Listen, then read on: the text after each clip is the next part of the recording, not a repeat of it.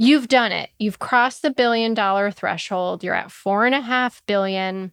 I know that the entrepreneurial journey is a roller coaster. What advice would you have for the next generation of founders of boutiques or CEOs who are running a boutique right now? What could you tell them? Gosh, look, I think anybody that does that is already going to be good at running money. So that's table stakes. It's the other things that you do around positioning your firm, making sure you've got the right target market for your products.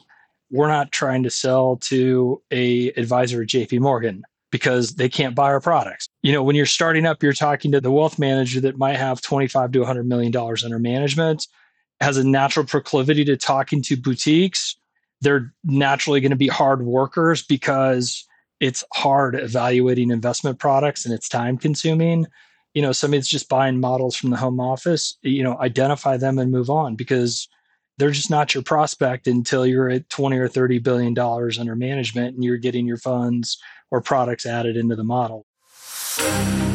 Hey, my name is Stacey Havener. I'm obsessed with startups, stories, and sales. Storytelling has fueled my success as a female founder in the toughest boys club, Wall Street. I've raised over $8 billion that has led to $30 billion in follow-on assets for investment boutiques. You could say against the odds. Yeah, understatement. I share stories of the people behind the portfolios while teaching you how to use story to shape outcomes. It's real talk here. Money, authenticity, growth, setbacks, sales, and marketing are all topics we discuss. Think of this as the capital raising class you wish you had in college, mixed with happy hour. Pull up a seat, grab your notebook, and get ready to be inspired and challenged while you learn. This is the $1 Billion Backstory Podcast. Xerox has a legendary sales training program. Who knew it could also create a successful asset management CEO? Today's guest is Steve Rogers, who joined his father-in-law's small muni bond shop for a brief sales stint and never left. Eventually, Steve took the reins as CEO of Shelton Capital Management en route to building a $4.5 billion boutique investment platform. This is the story of Steve's career journey, but also the evolution of Shelton. At first blush, Shelton might look like many asset management firms, but I assure you, there's more to this team and this firm than meets the eye. Steve and his team challenged the status quo in an authentic, committed, professional, and personal way. Their client experience is full of positive surprises that I've been lucky to see firsthand and that we'll share with you today. It's a reminder that growth is about what makes you special and that magic is often found in the details. I imagine it's pretty hard to differentiate in the copier biz. And if I think about it, I see a lot of similarities to asset management. It's easy to prioritize features and benefits and price. My conversation today with Steve reminds us all that people matter most. Without further ado, meet my friend, Steve Rogers. Steve, thank you so much for being here today. I had the pleasure of having a lovely lunch with you last year, and I'm excited to invite people into that conversation because I'm going to make you retell some of those stories today, if that's okay with you. They were just too good. So thank you for being here. Oh, Stacey, thank you for having me. It's an honor to be here on your podcast. I really appreciate it. Awesome. Okay, so we're going to start with, of course, my favorite question. It was probably the first question I asked you when we sat down to have lunch together. What's your story? How did you get here? Here you sit as the CEO of a $4.5 billion boutique asset manager. I mean, did you know from the get when you were a kid, like this is what you wanted to do? Absolutely not. I tell people I got dragged into this kicking and screaming. What your listeners should know is this is a family business. I went to work for my father-in-law, a guy by the name of Richard Shelton. And on a 6-month, I'll work for you for 6 months. I'll spend a little time. I'll do what I can. And then had prearranged my last day. And that was the extent that I'd planned to spend in the financial services industry. So what were you doing before that? I was in sales. I got out of undergrad and I spent time at 3M, and then I spent time in a manufacturer's rep business. And then at that time, when I took this job, I was at Xerox and I was essentially between territories. I was getting promoted from a position in Century City up to one to cover federal team in Northern California. That's amazing. Yeah, there was about a 7-month gap between the end of the year where your territory rep budget ends effectively, and then when somebody was retiring that had been in the federal territory for something like 20 years. So that was the gap that I went to work for Dick. And so you thought, I'm just going to come here and just like kind of do this little stint. And so what happened? So I didn't know the forces I was up against. We were newly married. Dick Shelton, he just wanted his daughter in San Francisco. We were living in Manhattan Beach at the time, down in the LA area. So he just said, yep, come up, get an apartment, work for me for 6 months. It'll be great. Over the course of that period of time, I really hit it off with my father-in-law. And, over the course of a number of years, he became one of my best friends. So when the 6 months came up, I really enjoyed what I was doing. We were raising a lot of money. It was back in the days where you're dialing phone numbers, looking for individual investors. It was all check and app business. Loved it. And so I didn't take the promotion at Xerox, and just stayed on board. So that was a transition. Happened very fast. Were you actually just like dialing for dollars?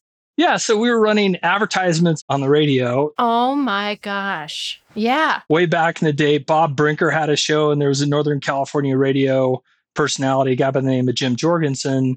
And we were advertising our municipal bond fund, which was our lead product at that point.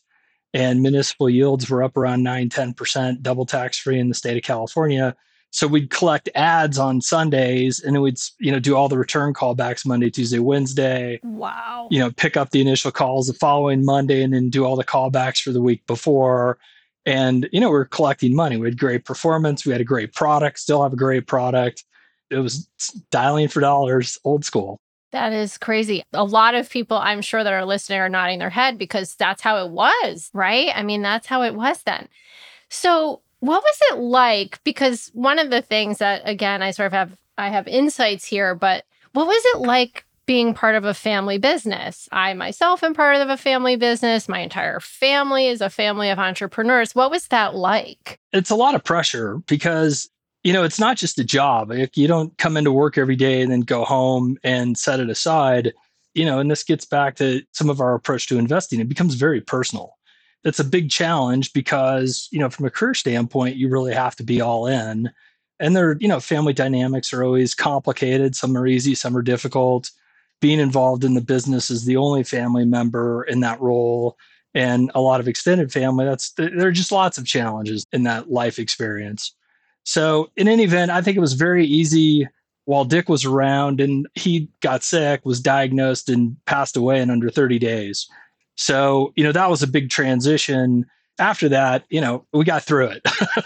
It was really hard. But I guess the biggest piece of it is there's a difference between having a career where you're not connected to a family and being embedded in that, where you're, at least for me personally, I felt like I was carrying a pretty substantial load for a lot of years.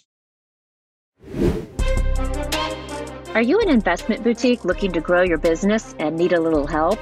If you feel like you're fighting for the spotlight and, still stuck in the shadows of the bigs, join us in the Boutique Investment Collective, Havener's new membership community dedicated to the specialist in the investment industry.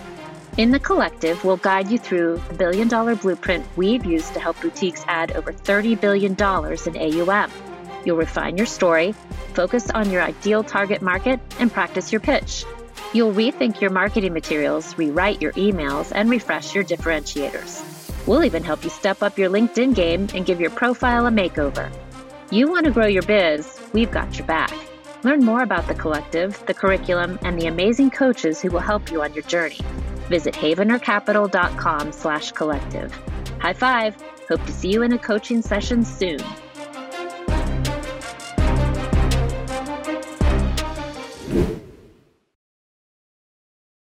I want to talk about this later, but you said something. It's my favorite line on your website. Your website's really great, but there's this one line there where you say, and I have to read it because it's just so good. Well, maybe we'll have to talk about it now because I'm reading it.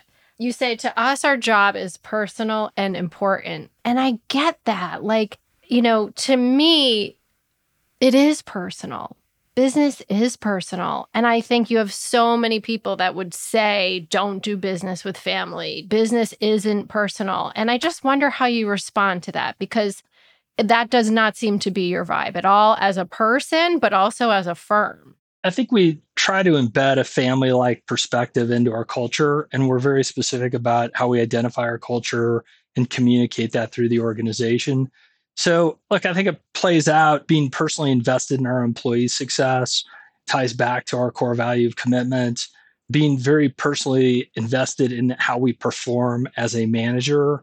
There are people that work for big shops that can leave at least on the West Coast at 1:15 and go out and play 18 holes and be home and back to work the next day. The hours are tough, but a quarter till 6 in the morning is usually when you get going. And it's very much a job for us. For the many years that I worked in San Francisco, I walked through a lot of dark streets in downtown San Francisco in very early, ran the portfolios until the 1 o'clock close, and then tried to run the business from 1 o'clock until, whatever time. So, that's personal. And then the last element of that I want to speak to is that whether it's somebody that finds us online and buys a fund directly for their IRA or for their regular account or through an advisor, that's their business and it's very personal to them. So we don't want to lose track of what we do and how important it is to the underlying investors in our funds and separate accounts. Yeah. And I think that's actually a good dovetail kind of back to how you built the business, if we can go to that story for a few minutes, because you mentioned that, in the early days when you first joined Shelton, it was radio shows and individual investors and a muni bond flagship. Now, obviously, you've expanded. You're an institutional asset manager. You have more than muni bonds. Like, what was that evolution like? I mean, can you get back to those early days? This is $1 billion backstory. So do you remember what it was like building towards that first billion? Well, it was slow. Best advice ever right there, Steve. It takes so much more time than you think to get to the billion. Yeah. So if you think about the way that I described the business, initially the firm was founded as almost a direct retail family office type of firm. So our original partners were high net worth individuals around the San Francisco Bay Area, friends and family that helped fund the initial seed capital for the initial mutual funds. And when I took over the business, when Dick passed away, we had a lot of accounts that were between 10 and $30 million. They're one family. They're just, huge investors in what we did. Wow. And then in addition to that, we had a lot of, $25,000, $50,000, $200,000 accounts as well, which, is obviously a function of the check and app business. So we provided what feels like a private client office where when people call Shelton Capital Management, a live person answers the phone. They're talking to somebody today here in Colorado. Back in the 90s, it was somebody in San Francisco who can, provide a very high level of customer service to an individual that you really can't get anywhere else in the industry. Back to, but the transition of the business was the families were very supportive through this, what I'll call tragedy when Dick passed away. So they stuck with us, but the redemptions that came, somebody would be sick. I'd get a call and say, hey, I got some bad news. I'm dying. Oh, gosh. I got to pull my $25 million out and we're going to consolidate it for the estate attorneys. We lost a lot of capital over the course of, 8 or 9 years in very large chunks. All the while we were trying to open $25,000 and $50,000 accounts in direct app. So the big transition in the business happened actually through, an effort around an acquisition that was much more focused on the advisor channel than the traditional channel. So in the sit down strategy discussions, it was clear we needed to expand our product line. We needed to pivot away from the direct retail into the advisor channels and really invest our outreach into those categories. And we've continued to service all the shareholders and a lot, even today, I think we have 22,000 direct shareholder accounts, but our focus really is on the advisor channel. If you think about the very high net worth people, in those accounts evolving and leaving ultimately because of mostly estate issues and duck kicking underwater, trying to open up enough accounts to keep up with it, 8 or 9 years later, we're essentially in the same place. Wow. So this is 2009. We're at about $430 million in total AUM with some fairly low margin products and just starting to expand that reach. So friend of mine and a mentor, Julie Lecta from Paul Hastings, put me together with Dennis Clark, who ran what became Schwab Institutional's amazing human being. He came in with a world of connections and, just took off and ran with it and has built an incredible sales distribution force and has been a wonderful partner all the way along. So when we navigated that direction, we never left the shareholder servicing. You can still call our 800 number, at least during business hours, and get a live person, to help you out. But now we take those calls from advisors as well. And then we've built a sales and marketing organization underneath that advisor channel. So, that transition with the products and the people really kind of sprung Shelton Capital Management forward. I love that. And Dennis is such a great human. That's a perfect description of him. Just forget all the business high fives you could give him. He's just a great guy. And you do have a really special partnership. So I want to go back to something you said, just for people who are thinking about that slow build and how difficult it is. Well, first question I have is, was acquisition a strategy that you've employed throughout Shelton's growth? Were you always kind of acquisitive and grabbing and bringing firms in that had a good cultural fit, but also a good product fit? I think that's my question. Like, how important was that? How big were you when you did that first acquisition? It was 2009. So the first acquisition we did. Okay, so it was there around 400 million. Yeah, and we acquired 5 mutual funds from a firm called Securities Management and Research, which was a broker-dealer owned by an insurance company. And the person that ran their mutual fund group wanted to retire, and his last to do was to sell off these products. So, at that point in time, I was a lead portfolio manager on the Shelton Core Value Fund, the Equity Income Fund. And, it was about $35 million, 5 stars. We had really good performance, worked very hard on that, but just couldn't get a lot of traction because of the size of the fund. So we consolidated 3 equity funds into that portfolio, and that got us up over 100 million. And again, all their shareholders were very happy with the portfolio management and the strategy of the fund. It's back in the day where you could go out and sell a value portfolio as a standalone product. Oh. That was the very first one, was that SM&R. And we've done a handful of those since. But Stacy, we look at our organic distribution, which is sales and marketing, and our inorganic, which is acquisition. So, and then I've always managed the inorganic portion. And some of that's culture fit. A lot of it is, people that are stepping out of the industry, they're retiring, they've been around forever. They're looking for somebody to take over the business. So usually the conversations I'm having are whether or not Shelton and the platform is a good fit for the last, 24, 36, or 48 months. Somebody spends doing what they're doing. So we're very focused. We have to be focused on both. Yeah. And I think, it's super interesting because when you think about boutiques, and I want to talk about the future of boutiques with you, but when you think about boutiques, wow, the future is a little bit hazy. And I'm probably being Pollyannic when I say hazy. I mean, some people might say it's bleak because here you are, like you described, if you're the founder, you're a specialist in something and you've built a really great business. If you don't have a clear succession plan, what are you going to do? And it reminds me a lot of what advisors and have to go through as well, because they're building a great business. And then what? And so I love to see firms like Shelton stepping in and saying, hey, we can have a home for you here. We are a platform for boutiques. And I think that's really empowering for me as somebody who believes in boutiques, that you have another option besides just selling to a big, huge behemoth. Yeah, look, I'm talking my own game, but I absolutely think boutiques are the right space. The future is hazy. There are lots of challenges in the industry. Even at $4.5 billion, it's very hard for us to get attention from the major platforms. If you look at the large wires, we're just barely touching on access to those for, 1 or 2 of our products. And so, we're focused on kind of this middle market platforms. They're great partners, they're amazing partners, but for any boutique, one of the biggest challenges is distribution and shelf space, and it continues to get tougher. I think that's really well said.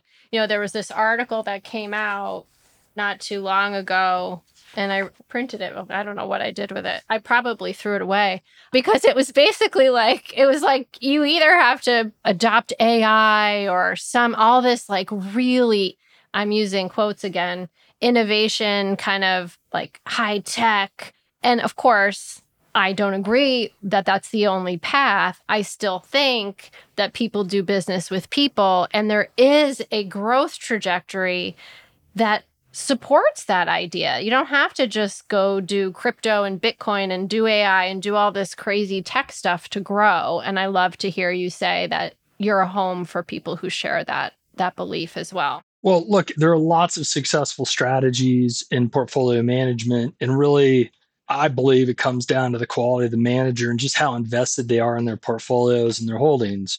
So if you're a successful portfolio manager at Shelton Capital, and I've had these conversations, you never really go on vacation. If you're in Hawaii, you're up at 3:30 in the morning for market open, and you're living and breathing news feeds, 24/7. So that, those are table stakes.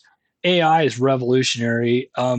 We've been dabbling in elements of AI, and what does this mean for our industry and how can we use it? I went into my chat GPT and had three, I think it was 2-page articles written on why you should use one of our funds. And Chat GPT did an amazing job. I sent it off to Dennis and the head of our marketing, and I just said, "Hey, this looks pretty good. This is, it saved me 2 hours." So this is amazing. There's a lot of interesting, amazing applications.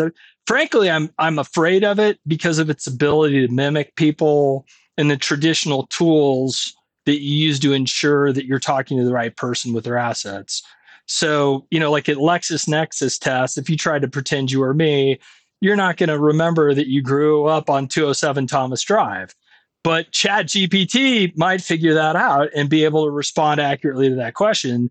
So they can trick most of the scenarios where two strangers communicating, trying to develop a bond of trust to wire out $50,000. That's going to get progressively more complicated. That's a rabbit hole we could go down pretty deep, but I have to laugh. I hope you're okay with me doing this. Absolutely. Because you just did exactly what every portfolio manager who's listening to this is now like, oh my gosh, this is brilliant. I'm going to ask ChatGPT. If they haven't already done this, by the way, I'm going to ask ChatGPT to write this and send it to my head of marketing. And every marketing person listening to this is now banging their head on the table saying, please do not empower the portfolio managers to write these emails. That is so great. So by the way, those 3 letters, they never got sent back revised. They properly went into the right file. I was amazed at the technology. And of course, we're, in terms of pattern recognition, speech recognition, and earnings reports, there's a lot of interesting research around that.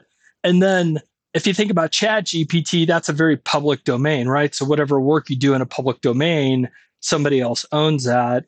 I think most of the expense in this is developing your own technology kind of within your own walls with your own data to try and develop a competitive edge around that. But, I think back when I see these articles, we were told that if we didn't learn how to program in high school, we were going to get left out of the economy. Nobody anticipated Microsoft Word at that point. I mean, it was, crazy. Excel, invented after, learned how to program in BASIC in whatever, 9th grade or whatever. I mean, not to date myself, but the first programs I wrote were on cassette tapes, and they said, if you don't figure this out, you're done.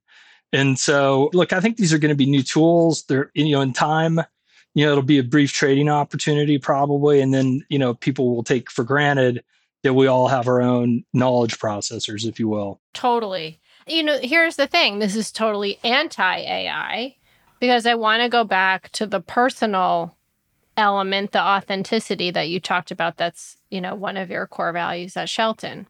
So here's what Chat GPT can't do. When I came out to work with your team last year, before I arrived, you sent me a package. I actually did an unboxing of this package that I received in the mail from Shelton. I love that video. Thank you. Yes, I'll have to put the link of it in the show notes. And here's the thing. I had never done an unboxing video before. I also had no idea what was going to be in this package when I opened it. And it was the most thoughtful. I don't even want to use the word swag because it was branded Shelton, but the whole experience of what you sent was different than anything that I've seen in asset management. I mean, to give you listeners a teaser, one of the things, I love storytelling. There was a Moleskine book in there that had this great storytelling quote. There were bookmarks with my picture on them. I mean, which was kind of like shocking for me to see, but with QR codes to some of the blogs that everyone at Shelton really liked. I mean, it was so special. And ChatGPT and AI cannot do that. It's different. It's personal. It's people. Do you do that? Talk to me about that whole thing. Well, full disclosure, not only can Chat GPT not do that, but I can't really do that. It was, that was the brilliance of the team here at Shelton. But look, it's like everybody's got a sleeve of golf balls. Everybody's got a moles, whatever it is. We spent a lot of time talking about packaging and look and feel and what is the experience of receiving a gift. And among other things, I was forced to buy a new kind of cell phone by my family because the family text chat, I was like the dark sheep of the family. So I had to switch technologies, but the box that this phone came in was epic. And I brought it in and I said, what if we thought about delivering swag in a packaging experience like this tech company does with a cell phone? And they took that and they converted it into what I thought was an amazing package. Amazing. Your video was shared by everybody at Shelton. We loved it. It was so sweet of you to do.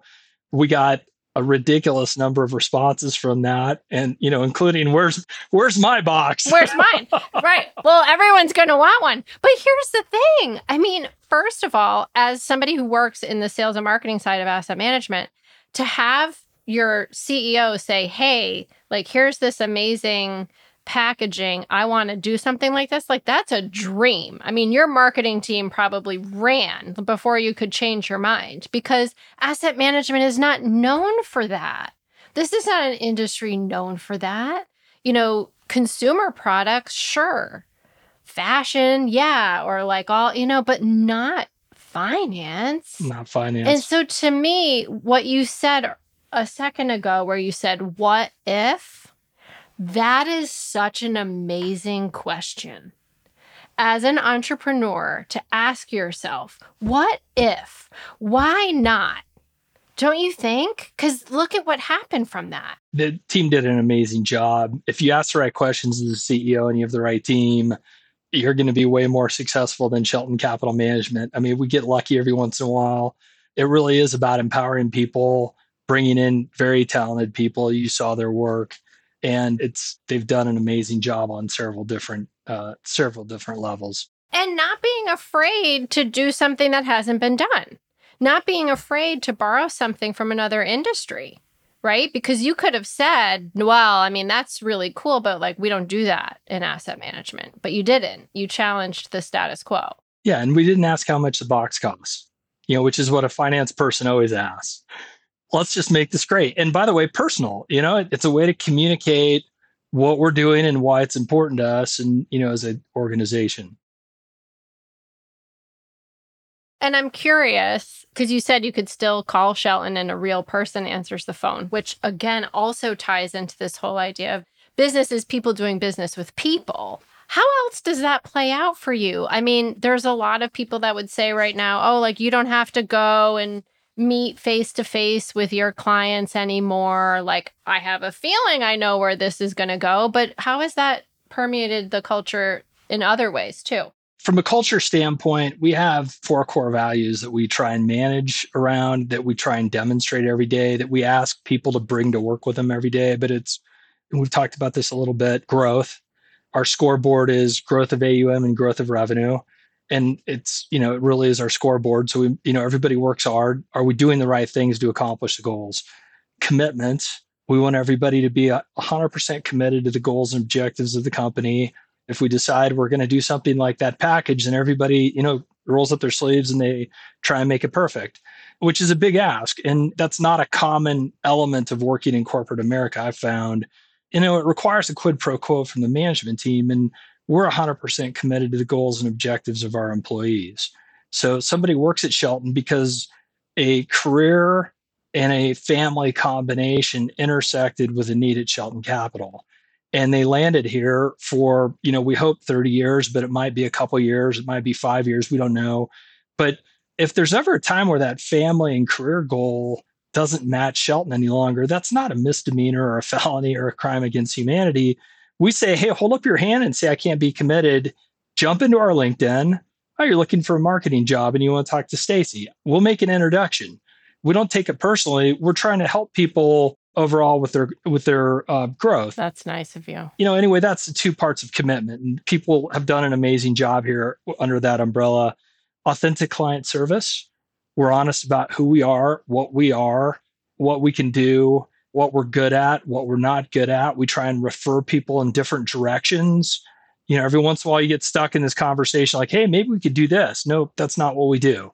But Stacy's really good at that, or, pick anybody, you should talk to that person. So, and then, authenticity also, people at Shelton genuinely like helping other people. That's one of the things we look for in resumes.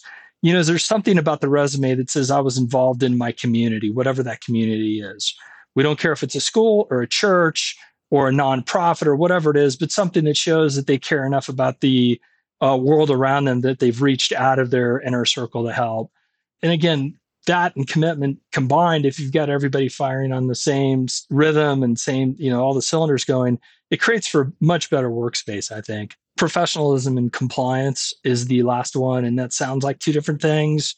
But in our industry, you really can never be considered a professional unless you're fully bought into the kind of the world of compliance, both the spirit of the rule and the rules themselves. So we just don't operate outside of the middle. And those are the four things: commitment, authentic client service growth, professionalism, compliance. And when I take new employees out to lunch, which I try and take every new employee out to lunch on their first or second day, I say, hey, your job is to decide what kind of work environment you want to be in and walk through the door with that every morning. And we'll all have good days and bad days, but you're the person that gets to make this place what you want it to be. And if it doesn't become that, it's your responsibility to ask why. So anyway, those are our four core values.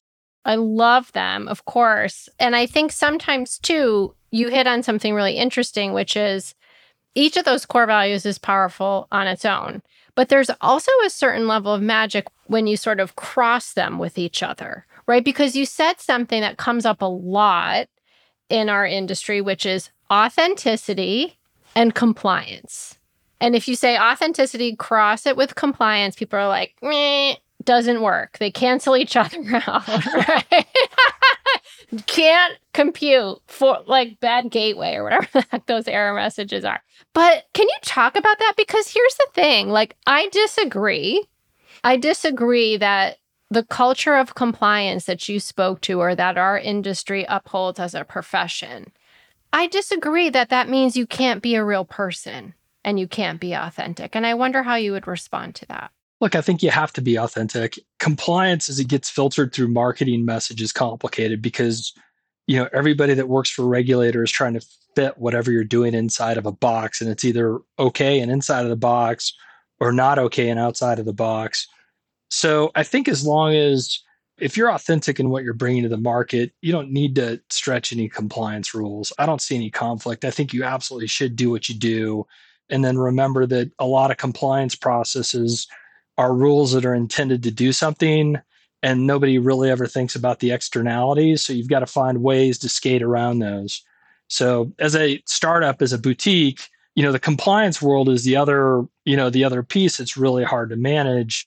And frankly, they're generally designed to help organizations with multiple layers of people exist. Human frailties, people make mistakes. And when you've got a big firm that, might be 10 layers deep, a mistake in the middle can really be dramatic. And compliance rules are set up to manage that disconnection. Whereas in a boutique, it's just a handful of people sitting around a table doing the best they can, wrestling with something that was really designed to deal with an organization like JP Morgan or Bank of America or, any other mega financial.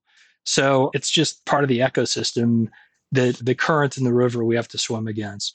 But like it comes naturally. If you're an honest, good person, you're committed to your community, you're authentic, and you care about growth, it really is a natural fit overall. We don't have compliance challenges. No. And the other piece of it, too, that I would add to what you said, I'm a yes and on this, which is you can share parts of your culture, your philosophy, all the things we're talking about here. That's not really like compliance land, right? That's just entrepreneur land. That's philosophy. That's values. That's team dynamics. That's what you stand for, what you believe that's different than what someone else believes, who you are as a human being. All of those things make compliance a lot easier. Where it gets dicey and where you have to be more careful, in my opinion, is when you start getting into the markets and the portfolios and certainly around performance. But that's not the only thing that we should be talking about as professionals. So I'm going to totally blow up your spot. When we were in the green room, you shared with me that you've taken up climbing. Yes. Right? So, and I said, me too, with my 6-year-old. You can imagine the level of expertise required for that. But needless to say, like if you wanted to share how climbing, inspires you or how it's similar to your journey as an entrepreneur, all of that is authentic. It also probably speaks to people who maybe have also taken up climbing or love climbing themselves. I guess what I'm saying is like there's a whole area of content and conversation that you can have that is safe from the compliance kind of, minefields that we all worry about. Yeah, I mean, when you start talking about the performance, kind of the speeds and feeds of what you're doing, anything promissory into the future, what you believe might happen next, anything that seems to lead to what a performance outcome might be, that's obviously you just can't do that. But you can really talk about who you are and what you're trying to accomplish and what kind of community you're trying to build inside of your firm and why that's personal or important to the person you're talking to in helping them do the same for their clients. So it's a free pass. It absolutely is an area which there's no box that somebody's trying to fit you inside of that for. No, it's a great open lane. And I loved what you said as well, which about being brave enough to say what you don't do and who you're not for. And being brave enough to say, we don't do that, but so-and-so over here does, and they're a great firm and you should give them a call. And in fact, let me make an introduction.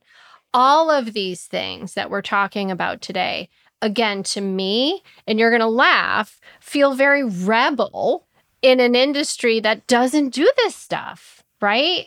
And I love that. I just love the way you lean into some of those parts of just being a real, a group of real people showing up for real clients. So thank you for sharing all of that. I have one question that I want to end with before we do like a little speed round here. But the question I have, I mean, it's not groundbreaking or anything. It's a common question on a podcast, but I think it's super important for other boutiques. You've done it. You've crossed the $1 billion threshold. You're at $4.5 billion. I know that the entrepreneurial journey is a roller coaster. What advice would you have for the next generation of founders of boutiques or CEOs who are running a boutique right now? What could you tell them? Gosh, look, I think anybody that does that is already going to be good at running money. So that's table stakes. It's the other things that you do around positioning your firm, making sure you've got the right target market for your products. We're not trying to sell to a advisor at JP Morgan because they can't buy our products. When you're starting up, you're talking to the wealth manager that might have $25 to $100 million under management, has a natural proclivity to talking to boutiques. They're naturally going to be hard workers because it's hard evaluating investment products and it's time consuming. Somebody's just buying models from the home office, identify them and move on because they're just not your prospect until you're at 20 or $30 billion under management and you're getting your funds or products added into the model. So that would be, part of it. And I guess the other thing, and really any success I've had has all been driven by the decisions about the people that I've brought around me. Those are the decisions that matter. And taking advantage of the brilliance of the people that you find along the way is a difference maker. It's a hard voice to hear. You got to listen. This is me. Or I'm going to throw my mic down. Sometimes like my guests say something so amazing, I'm going to drop my own mic just in solidarity of how awesome it was. And what I love about that, we talk all the time about finding your true fans. And so again, it takes it right back to the people, which we've started this podcast with, and now we're ending with it. I love that. And it also reminds us that our true fans, yes, they are our clients. And you talked about that, right? Focusing on the right target market of clients for you where you are in your evolution. But your true fans, in fact, your biggest, most valuable true fans are your team. They're the people who show up every day and they give you not their assets to manage, but their time and their attention and their commitment, all of that. Like, I love that, Steve. That was a great place to end. Their best ideas. Absolutely. Yeah. Okay, so now we're going to do something fun. Not that the whole podcast hasn't been fun, but this is a little something different here. So this is my version of Proust's questionnaire, inspired by James Lipton on Inside the Actors Studio. I always wanted to have that show for fund managers. And so they're not rapid fire, but, it's just kind of a quick run through of some questions here designed to help us get to know you a little better. Okay, start with a little bit of an easy one. What book inspires you? That's the easy one. Yeah, I was hopeful it was going to be easy. Okay, well, when I read for pleasure, mostly history.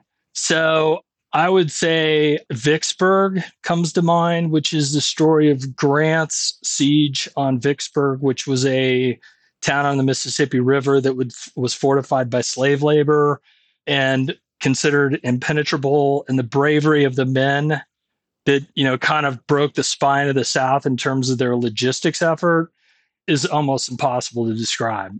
So that's crazy. The anecdotes and stories inside of that book make you wonder how people lived in the 19th century and just how strongly they felt for the cause they were fighting in. Undaunted Courage, which is Meriwether Lewis's Thomas Jefferson, the Lewis and Clark adventure. Ah. Those guys paddled up the Missouri, in the hopes, because nobody knew what was up there, and we were negotiating with Canada over what was going to be the United States and what was going to be Canada, and all the crazy things those people did. They carried boats over the Rocky Mountains, unbelievable fortitude. So inside of history, I think that those are the two books that come to mind right away. And then from a business standpoint, this is really boring, but just Traction by Gino Wickman. Oh, you mean this? Yeah, it's cue visual. She reached to her bookcase behind her and grabbed the Traction book. A fabulous framework, isn't it? Yeah, so there are probably a lot of business books out there that do something similar, but this has helped organize a lot of time-consuming activities that suck up the energy in the room. Everybody's got a different idea on how to do a performance view. We're going to go to this page and we're going to do this performance review. And by the way, it's very effective. And then we're going to move on. So it's just a how-to for somebody to run a business, not perfectly applicable for our industry because the structure that they talk about kind of assumes operations, manufacturing, finance, and sales, where we don't really, manufacture widgets, but we use that in our organization, our team leadership, and have for 7 or 8 years. Huge contributor to our success. I love that. We're 2 years in on the EOS journey, and I second that motion for all entrepreneurs to take a hard look at it, because I think you said something, well, you said a lot of great things, Steve, but one of the things you said is performance is table stakes.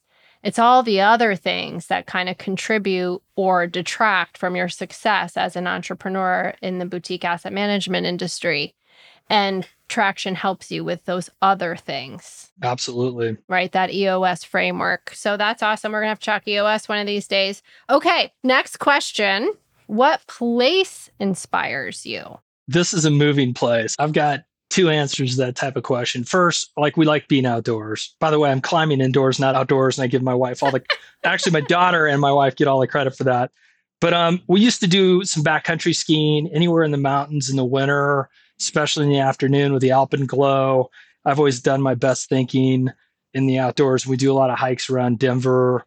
There's a loop around Red Rocks, which I think is super inspiring. And halfway through is up on a plateau that overlooks the city of Denver.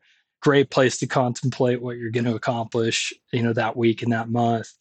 And then the second way I would answer that, I'm a parent of older children. So my youngest they're all mid to late 20s, but any place where I have my whole family under the same roof is my happy place. So it becomes very rare over time. That's, I guess, we do a lot of verbos and try and reel them in for a long weekend. And that's just so much fun. Yes. Oh, how special. I love that. Great answers. Okay, now a little bit of a twist here. So let's pretend you're walking out at Red Rocks. Let's just say that, Red Rocks, it's the Steve Rogers night, and you're going to walk out into that wonderful, what do you even call that? Amphitheater? What do you call Red Rocks? Amphitheater? Yeah, amphitheater. So you walk out and there's all these, fans. They're going to hear you give a wonderful talk about building a boutique asset management company. What's your walkout anthem? Okay, well, I feel like picking a walkout anthem is the same as giving yourself a nickname. If I got to pick, it'd be All Star by Smash Mouth. Oh, for two reasons. The chorus, at least. If you some of those lyrics, I don't know if they apply or not. Maybe they do more than I'd like to think. But that's a great tune. And then the other element is they use that for Shrek, if you remember that movie. Yes. You can watch the first 2 minutes of that movie, and it's a reminder not to take yourself too seriously. So anyway, that'd be a fun one. What a good twist. I love that. That's a great one. So good, Steve. Okay. What profession other than your own would you like to attempt? Gosh, I don't want to do anything other than what I do. But when I was in high school, Tony, the pizza guy, I worked in restaurants all the way from the time I lied about my age and got a job. Tony, the pizza guy, offered me a pizza restaurant. And he's like, why don't you skip college and I'll put you in business and you can run your own pizza place. He was a good businessman, a great guy, but I love pizza. I guess that's, You'd have a pizza shop. Yeah, maybe a chain, but yeah, I'd like to it's all about the crust. If you nail the crust. This is very true. Everybody does tomatoes and mushrooms and, whatever it is similarly. If you get the crust right, you're going to make it. It's the basics. It's the foundation of the whole darn thing. The primary difference with that business as well is at the end of the day, when you've delivered your last pizza, you're done. The dough's ready for the next day and you walk home without a list of things to do. Whereas running assets, you're always worried about the next Fed meeting. You're worried about what's going on in Europe. You're worried about what's going on in Asia, trade. There's always the horizon of worry. So it's very different, I think, than serving pizzas. If you had a pizza shop, you'd probably like trading, I don't know, futures on cows and crops and... Well, yeah. You'd make it complicated. You'd find something to worry about. You'd have to be selling a lot of pizza to worry about grain futures. So that'd be okay. When you're hedging out your flour risk, you've made it. You sold a few pizzas. Okay, so opposite of this would be, what profession would you not like to do? This is not the current name, and I apologize for not knowing what the name of this job is today. But the worst job in the world is the person we used to call the meter maid. Is that a meter person now that hands out parking tickets? Oh, yeah, like parking. Wow, you're right. Handing out misery all day long. That'd be awful. And love and respect what they do, but I'm in and out of airports all the time. The poor TSA people. Thankless. Well, worse than thankless. And, they spend most of their day making sure nothing happens, and thank God nothing happened. So I think giving people parking tickets would be worse than that. Oh my gosh. Okay, that was a great answer. Okay, so the last one, a contemplative one here. What do you want people to say about you after you've retired or left the industry? What I'd like them to say would be about Shelton Capital, and it's that they learned something special, or it gave them a leg up in their career, or helped them balance their life, that they got more out of it than they put in. Oh, I love that. That was a great way to end. I'm sure they're already saying that, Steve. I think you've built an amazing business, but more than that, you've built an amazing culture. And I've been lucky to see it firsthand, and I'm so thrilled that we're giving people a glimpse of that magic. So thank you so much for spending time with us today. Oh, it's been great being with you, and I really appreciate it. It's great to see you and spend time. Thank you. Awesome. This podcast is for informational purposes only and should not be relied upon as a basis for investment decisions. The information is not an offer, solicitation, or recommendation of any of the funds, services, or products, or to adopt any investment strategy. Investment values may fluctuate, and past performance is not a guide to future performance. All opinions expressed by guests on the show are solely their own opinion and do not necessarily reflect those at their firm. Manager's appearance on the show does not constitute an endorsement by Stacey Havener or Havener Capital Partners.